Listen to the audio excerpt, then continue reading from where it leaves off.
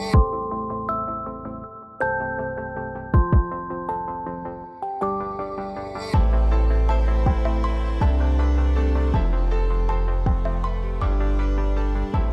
to a new episode of the Apostolic and Prophetic Podcast. Today is Friday, the 24th of February, and the topic of today is how to deal with resistance or how to overcome resistance. And I had a very difficult, or not very, but a difficult situation in my workplace recently. Maybe you have also experienced something like this in your workplace or at the university or in school or in your family, that when you do the right thing or you think you are doing the right thing, and then instead of getting something positive out of this, you're serving others, you're helping others, you're giving your best, you are treated unrighteously, or people are taking advantage of you, and you feel people are trying to make agreements against you behind your back, and they are treating you not nicely, and you feel this unrighteousness. It makes you angry. I mean, at least it makes me angry, and then I usually want to fight back or to kind of take revenge on this person. And this is totally, let's say, human, totally normal behavior. But God wants us in those situations to overcome this situation, to learn from this situation exactly what He wants to teach us, that we don't have to repeat the same thing again and again. And also God wants to encourage us, because many people who followed Him and with whom God had a great plan, like for instance Joseph, Isaac, and many others, they faced resistance. But God used these circumstances often to make them stronger and to bring to pass His plan and His purpose, which would not come to pass that easily without those circumstances and difficult circumstances. And another thing about resistance is, it's also a sign that you are on the right track. Maybe you're thinking that, and this is also the prayer often of us, of people, God open the doors, yes? And if the doors are opened, then this must be from God.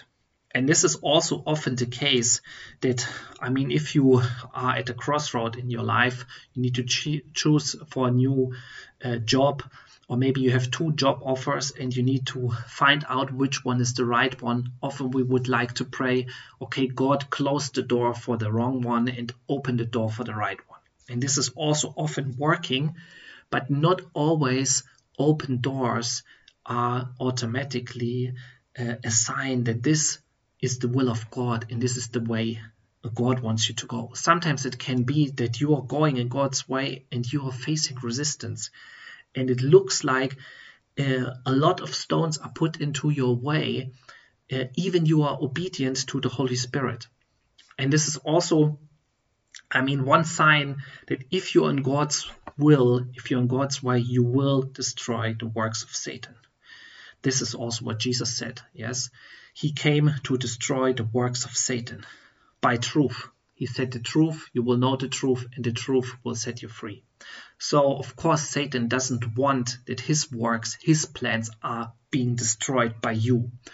So there's no reason for putting any obstacles into your way from Satan's side, you could say, if you are not in the will of God.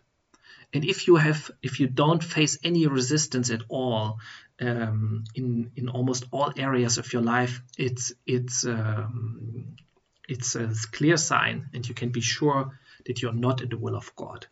Because all the men of God, all the prophets in the Bible, all the apostles, Jesus himself, they faced a lot of resistance in their life. And we need to know this, that we are prepared. that we understand this is not because you're not in the right way, but it's because you are going the right way. Satan will try to put stumbling blocks in your way, but God will help you to persevere and to overcome. Of course, it can be also sometimes that you have some resistance. It's because you're disobedient. That's why the first thing is you should always ask, Lord, am I in your will, in your way? Am I doing the right thing? And if the answer is yes, then you can be sure that the resistance is not from God.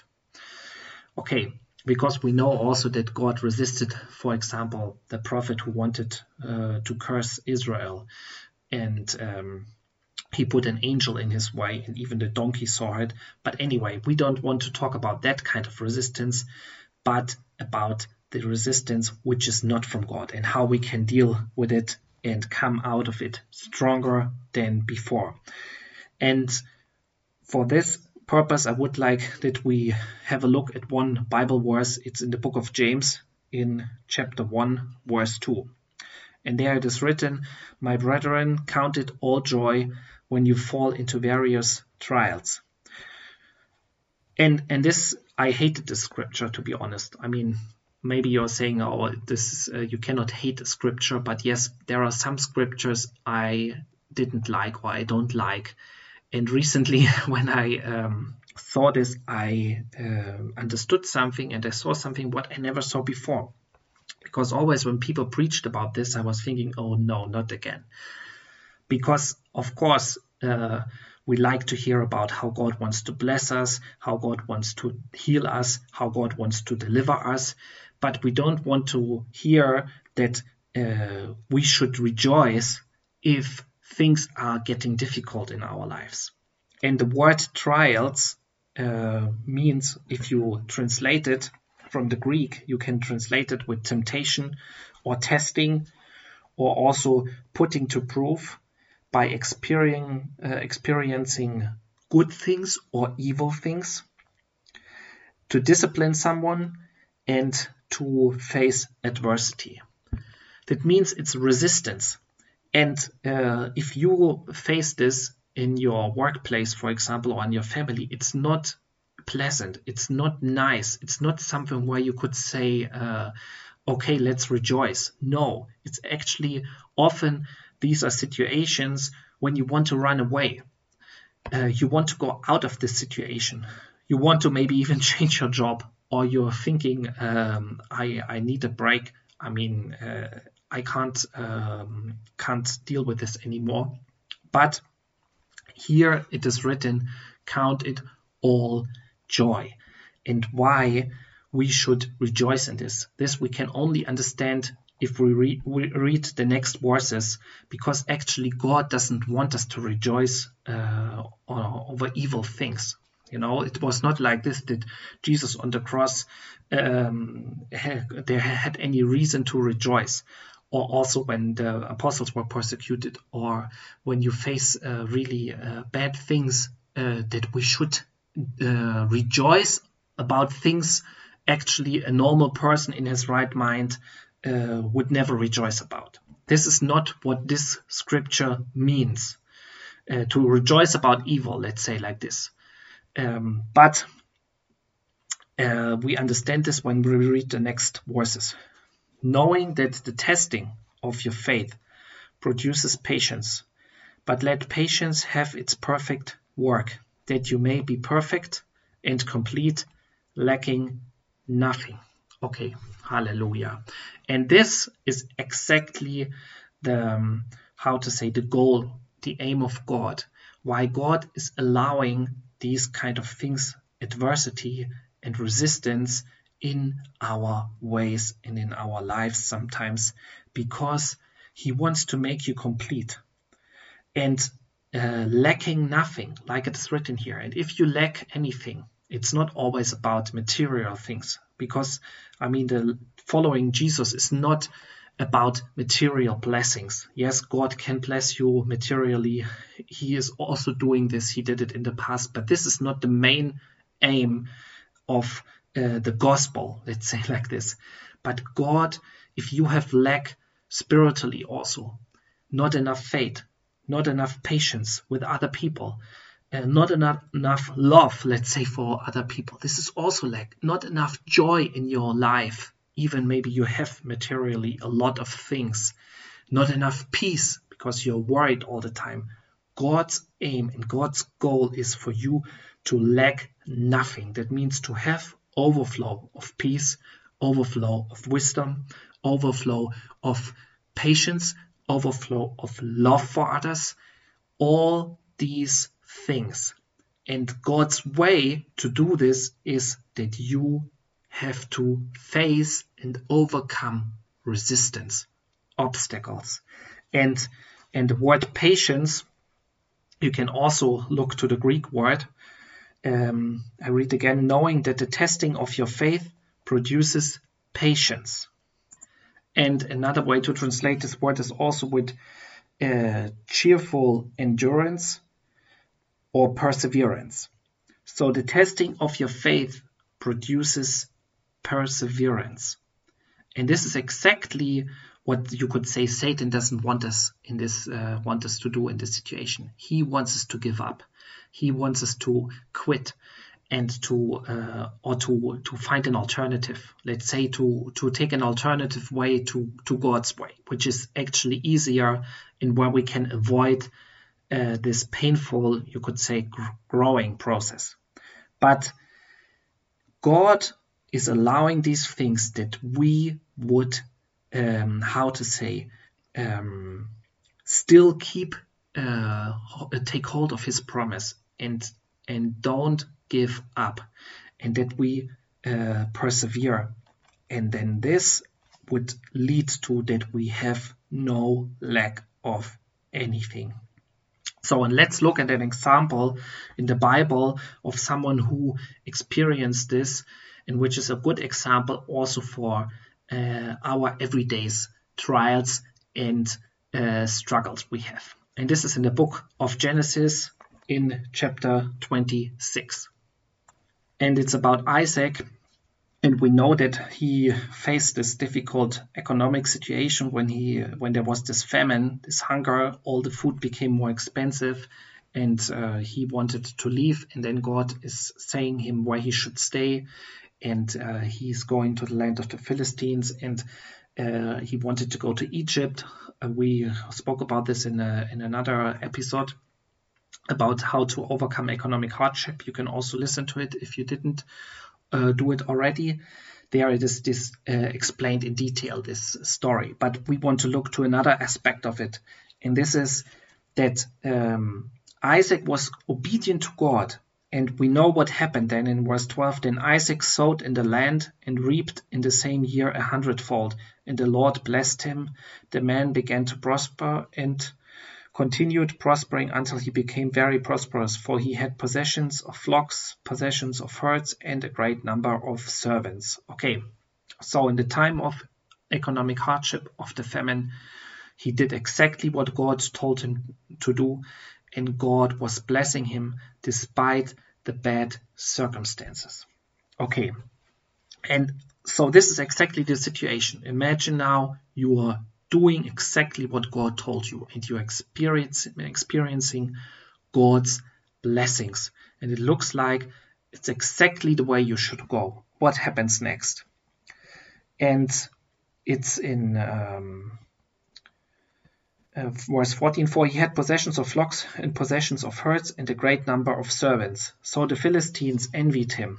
Now the Philistines had stopped up all the wells which his father's servant had dug in the days of Abraham his father, and they had filled them with earth.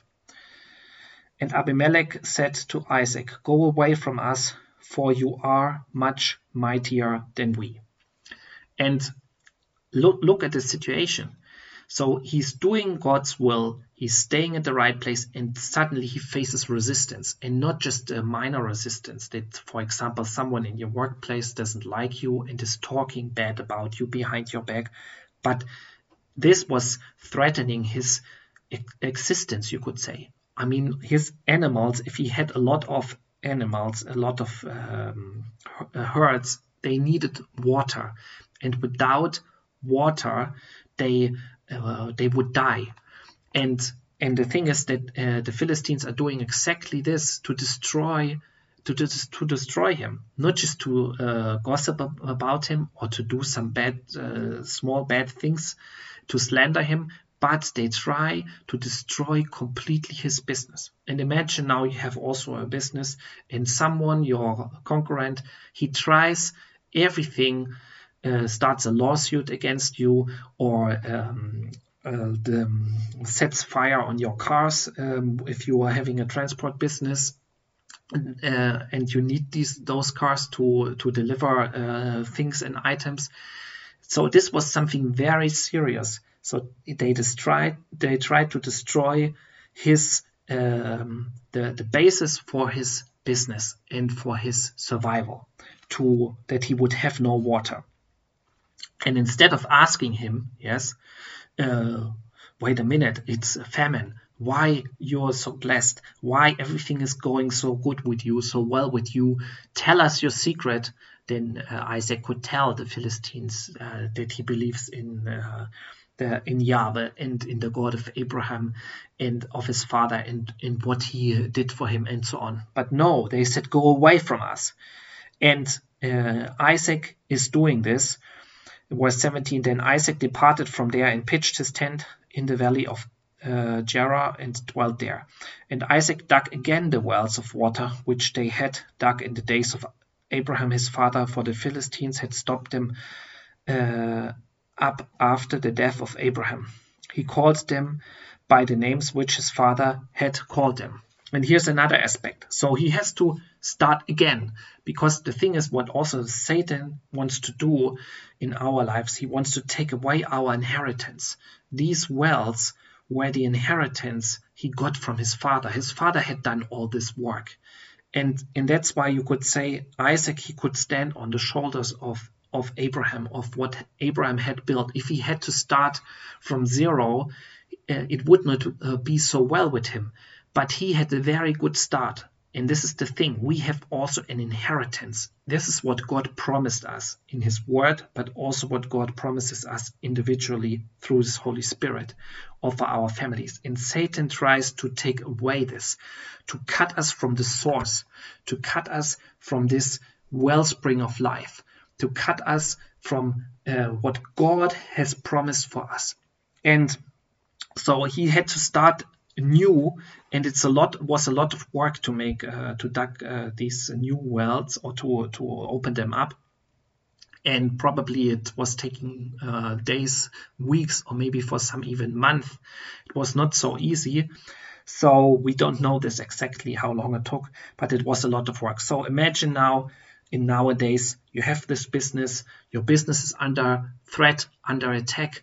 You decide to sell everything, to move to another village, and you start again. And then the same thing happens again. Also, as Isaac's servants dug in the valley and found a well of running water there. But the herdsmen of Gerar quarreled with Isaac's herdsmen, saying, the water is ours. So he called the name of the well Esek, because they quarreled with him. Then they dug another well, and they quarreled over that one also. So it's continuing again and again. So he is not fighting with them. He's trying to start all over again. And it's happening again and again. So he's facing a lot of resistance. But he is not giving up. He could also say, okay, it's enough. I am leaving now to the land of Egypt. It's enough. I tried often enough to restart my business, you could say, to survive in that difficult circumstances. Or he could also start, okay, let's fight with them, which would be to try to fight this adversity by his own strength, from his flesh, you could say. But he is holding on to God's promise, because God had promised to his father, and he knew this, to you and your descendants I will give this land. And so he was holding on to the promise, and 100%, even it's not written here, he was praying. When this happened, he was probably going to the Lord and saying, God, what is going on? I am doing your will. I am listening to you. I am obedient to you. And we have put so much work into this. And then again, we have problems with the people here. And they try to be against us. And they are saying it's our water. Even we did all the work. Do you know this situation? You are doing all the work and someone else is claiming it was I who was doing it, or not even mentioning that you did it.